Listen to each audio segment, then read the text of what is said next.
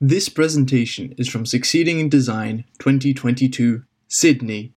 So good morning, everyone. Thanks for coming. My name is Nicole Jess, and I'm going to talk to you today about ethical fading at the clinical interface. Before I do, I'd love to just dive into, before I dive into the definitions and kind of components of this, I'd just like to talk to you a little bit about the healthcare space and what it's like designing for that sector. Some of you may be working in that space, some may have experience, some may not, and some may have absolutely no interest in the healthcare space at all.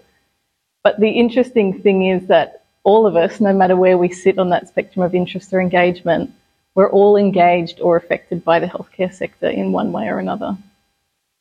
So with that in mind, let's consider this. You're in a hospital and you're in the bed, and it's you, it's me that the thing is happening to, it's the I that's there having this experience. To the nurse looking after you, you may be Veronica or Sam in the bed with the broken ankle. To the nurse unit manager, you're bed 5 who's just pushed the ward over the quotas. To, say, the bed manager, you're bed 5 who's being moved to ortho soon. To medical records, you're MRN 57325. To patient services, you're a public or private patient. And then to local, state or national health, you're a consumer of healthcare services. So within that one system, you as one person has become a number of different things. And by that endpoint of consumer, you're essentially a faceless, nameless representation of a situation. So when we think about that, we need to consider that across that component of becoming nameless, it really opens up this area for decisions to be made that are not based on a human experience, essentially. They're based on a number and a demographic. And that's where ethical fading can come into play. So if we look at ethical fading itself, it's quite elusive in both definition and observation. So many definitions kind of flounder around associations and outcomes of ethical fading, but it's most simply described as the act of an organisation in dehumanising a person or human-centred event in order to reduce the impacts or the sense of severity of the decisions associated with that person or the people in that event. For me personally, ethical fading has been most frequently observed as upper management, ignoring the pleas of clinicians who are on the clinical interface. And so these are clinicians that are really simply pleading for resources and services that allow them to complete their job effectively. And often the reasons that they're not provided with those resources is due to procurement contracts and budgets and things that don't really factor in that individual experience that the clinician is face-to-face with.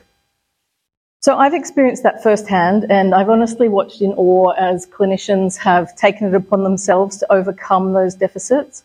I've seen staff call other hospitals to get resources, call pharmacies to get medications, call local stores to get nappies for neonatal wards. And it's honestly amazing to see how staff will go above and beyond to compensate for things that have been made, decisions that have been made outside that scope. So it was my experience of ethical fading firsthand that really drove me to move into UX.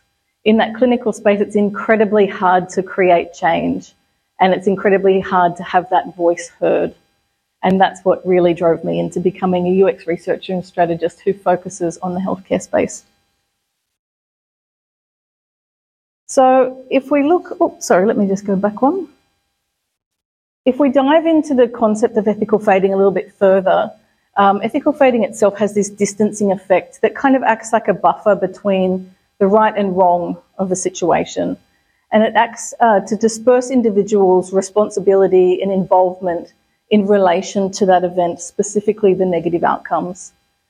And it occurs at an organisational level. So it's essentially this grey zone that, consciously or not, individuals in those upper levels within that group, they agree to kind of compromise certain social and ethical standards in order to meet a goal, be it a business goal, most prominently. So if we look into the healthcare sector, ethical fading is often experienced by the public as poor clinical services. So that may be excessive wait times, it may be people being discharged before they're actually ready, and these events create a lot of stress and anxiety for the patient themselves and their loved one. For actual clinical staff, it can look like unsafe staffing, insufficient ratio, like clinician to patient ratios, lack of resources, excessive overtime, and practices that are suggested to clinicians that actually are against policy and often common sense. So if we zoom even further into the clinical setting and you have that relationship between the clinician and the patient, it's a much closer distance. There's less physical, psychological distance between those two individuals. But within that space, a lesser degree of ethical fading can occur, and that's called moral disengagement. And there is the lower levels of ethical fading at the individual level has three components, which is psychological numbing, self-deception, and when they're both unaddressed, results in moral disengagement. So if we look into those a little bit more. So psychological numbing is a reflective response that occurs as a protective mechanism, often in response to repeated exposure to stressful or traumatic events. An example of this might be a clinician who constantly sees a patient in distress but is unable to actually act to resolve that distress. So given the nature of clinical work, you can understand why this might start to develop quite early in a clinician's career, as it acts as a kind of buffering to that empathic pain that can come in that situation. And this leads through to self-deception. So self-deception is a process by which we start to develop new narratives that create this kind of bypass of the ethical components of a situation, and they work to kind of disguise the moral implications of decisions. So this essentially allows decisions that are predominantly they're focused kind of on self-preservation by the clinician side of things, but they can appear quite self-interested. For example, if we think about that clinician that's unable to resolve the person in distress's issue, and they're seeing this over and over, this may begin to create a story in that clinician's mind where they deceive themselves with the notion that, okay, look, this patient's not actually in my allocation and they're waiting to be transferred to another ward anyway. So this new narrative starts that actually kind of disconnects them from this felt sense of responsibility kind of towards the situation. And that can kind of play out in phrases like, you know, I can't help the person because I'm already over patient quota and they're actually awaiting transfer. So that's the end of my kind of engagement of my responsibility. So really self-deception can be kind of summed up. I don't know if anyone's familiar with Joan Didion, but the saying, she has a book, it's called The Stories We Tell Ourselves in Order to Live. And that's really the role that self-deception plays in the clinical field. And as I said, unaddressed psychological numbing and self-deception leads to this disengagement from normal and conventional ethical standards that due to kind of this experience that starts to be shared, there's an unsaid agreement of this new narrative. So those new realities that are being created through the narrative start to be assumed to be real, and that's known as moral disengagement. So this might look like that clinician that we're talking about. They can't actually address the individual's pain. They're kind of like, you know, they're being moved to another ward anyway. They're not within my scope of practice. So it's this process of disengaging from that situation and minimizing the fact that actually there's another human in their space that's suffering, and it's that buffering.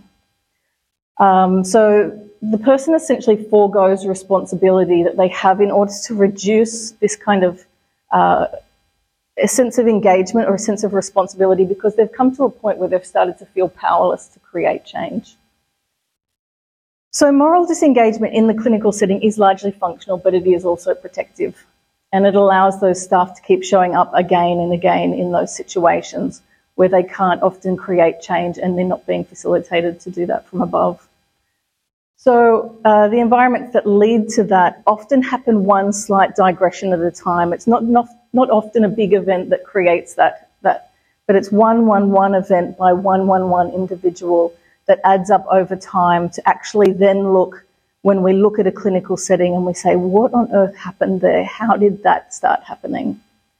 So we need to consider there are so many people in the healthcare industry and they're all under an enormous amount of pressure, and it happens one tiny bit at a time. And that's essentially how we see clinicians who have spent years and years and years studying to serve people in need, and they're actually at the interface and we start to see them demonstrating behaviours of moral disengagement. So, what role does UX play in the complex clinical settings, and how can we understand and remedy ethical fading with projects in the healthcare space, but also beyond that? As UX researchers, strategists and designers, we actually have a really unique opportunity to act as a stopgate to the perpetuation of ethical fading. And that's not only in the healthcare sector, it's actually across the board. So while that might sound like a really, really massive statement, there's a lot of things that you're probably doing already that are actually having that a function, but it's probably just the why hasn't been put through an ethical fading lens. So let's look further into that.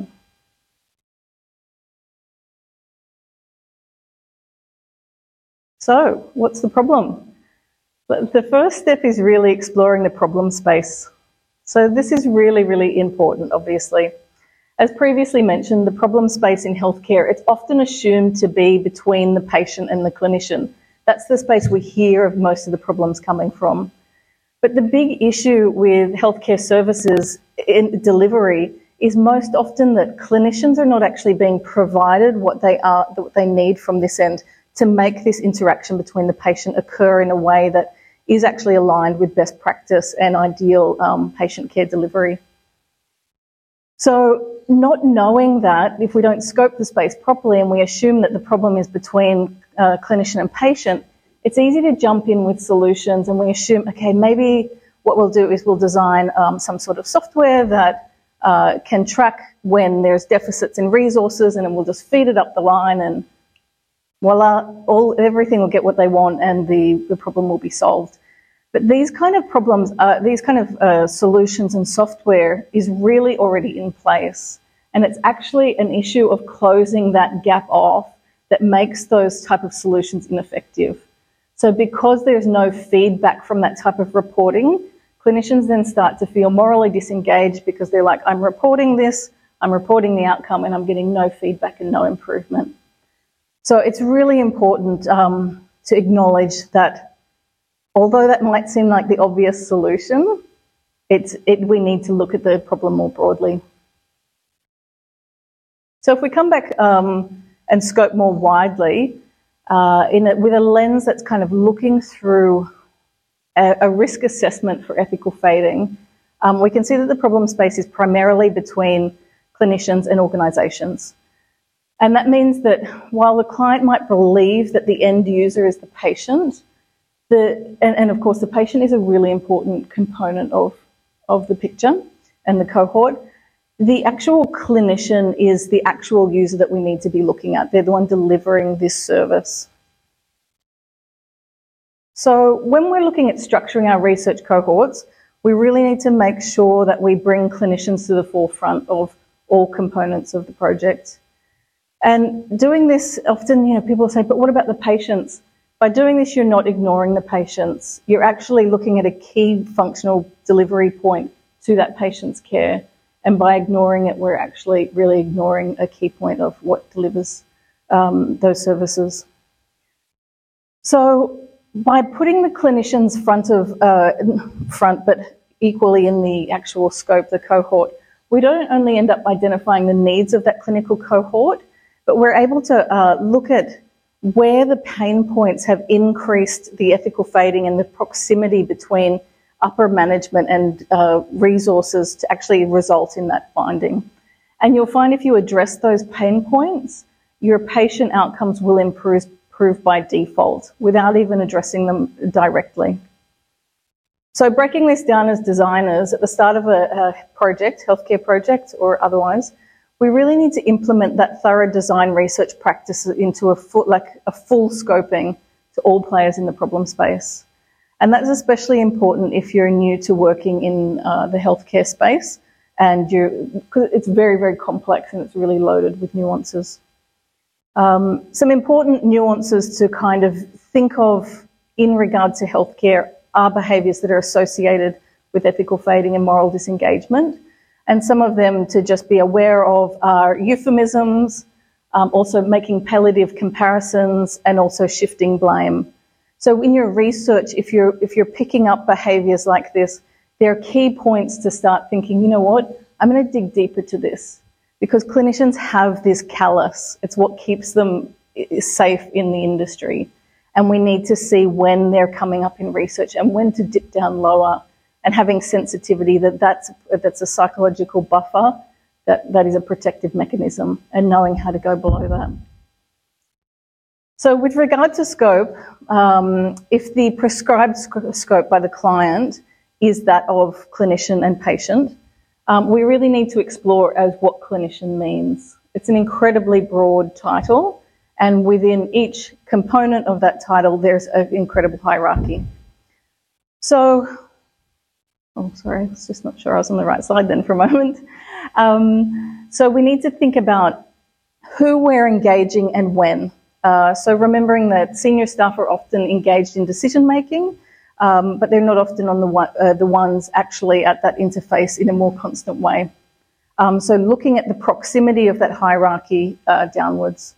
And also consider non-clinical staff and how they feed into the clinician's service journey as well. That can include, really think broadly, think about supply chains, record management, staffing, and then look at the underlying themes between those, which is often management and budget. So they need to be considered in. So much of the clinician's role is really driven by decisions that happen above them. So scoping really needs to bring those decision makers into the actual scoping project. With the point in mind that we're trying to reduce proximity from upper management to the pain point. We need that proximity reduced, because the proximity is where ethical fading is creeping in. So in saying that, we need to map out where the problem space actually sits. So where management sits between our clinical interface and our patient and clinician cohort. And that will really help you define those gaps really clearly. So it's also important to remember that scoping exercises like this, as I was saying earlier, may actually bring participants into the scope that have not been considered within the scope. And as designers, it's really up to us to highlight the importance of including peripheral participants that may be considered out of scope, and really push for ways of finding extended time or budget to include them, because it's often not as simple as, key players. Wow, 5 minutes. Okay, so we need to look at reducing proximity, as I've said before. And as UX designers, we're in a really unique position to bridge that gap. And we all know the power of narrative for storytelling and how important that is. But we may not see the ethical weight that comes with that, which is incredibly important. When it comes to addressing issues of ethical fading and proximity in the healthcare space, we need to bring the decision makers to that actual interface. And if that can be done physically, fantastic. There is nothing better than someone seeing what clinicians are dealing with, what is actually happening when you have a patient in need and you can't serve them. But that's not always possible. So the responsibility of us then is to reduce that proximity by bringing the story to them. And narrative is an incredibly important tool in that. So aspects of narrative that are really important are point of view, perspective, and language. And within these components, ethical fading can really hide away. So consider how exploration of the client's point of view dictates how others view them. So, for example, and how that actually leads into the narratives they have. Often the client will be speaking from a third person, where the patient's actually speaking from a first person, and we need to bring them closer together. So, because how we view people in a given situation is how we view ourselves in that situation. So, bringing awareness to that point of view of all players is super important. And that leads to perspective, which dictates how we label things. So a really classic example of this in healthcare at the moment is the label of what we call someone who consumes healthcare. So, you're in the bed, you're not well, and you're considered a patient most of the time. This is a label that's been used since the 14th century and is preferred by both clinicians and patients themselves. But up higher in the healthcare system, there's a push to rename this person as a consumer. Now, as a clinician in the past, there is no way I would walk up to a bedside and consider this person someone who's a consumer choosing to be there buying a service. It's not what that relationship is. But you can see how that proximity allows that the government, etc., to think this person is consuming services. So that's a really great example of that. I'm sorry, I'm whipping through now because I realise I'm quite short on time. Great, thank you. So mapping's a really another great way to demonstrate proximity.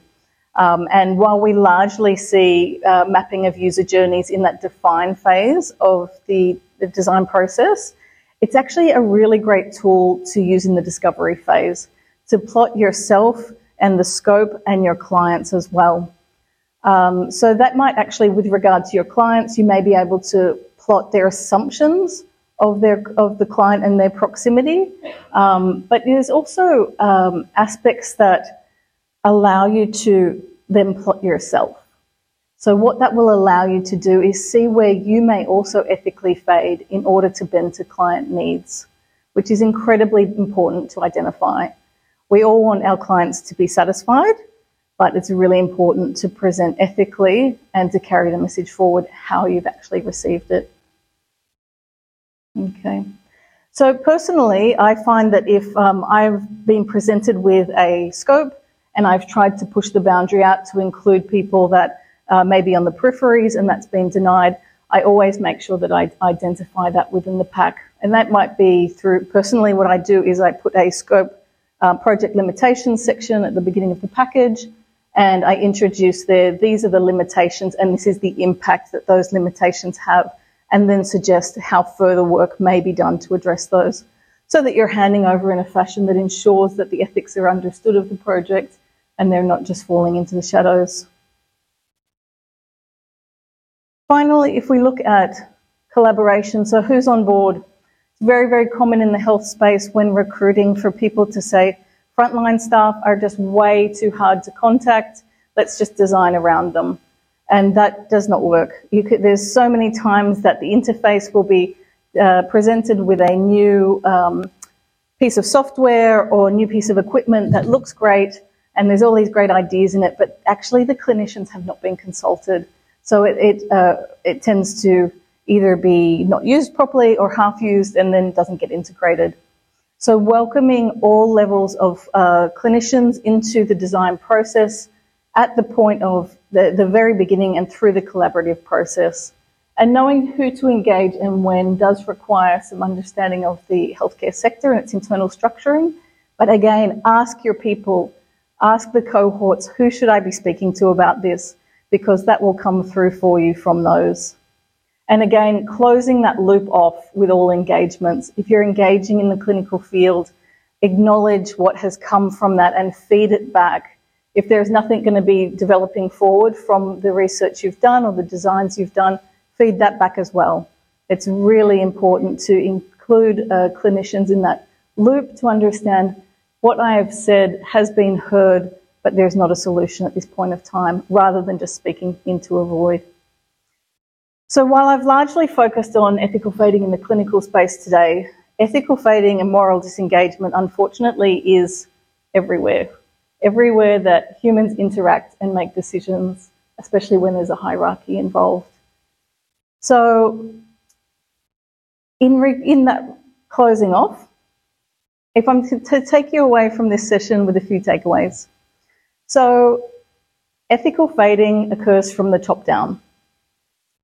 It comes from the top and results in moral disengagement on the individual level.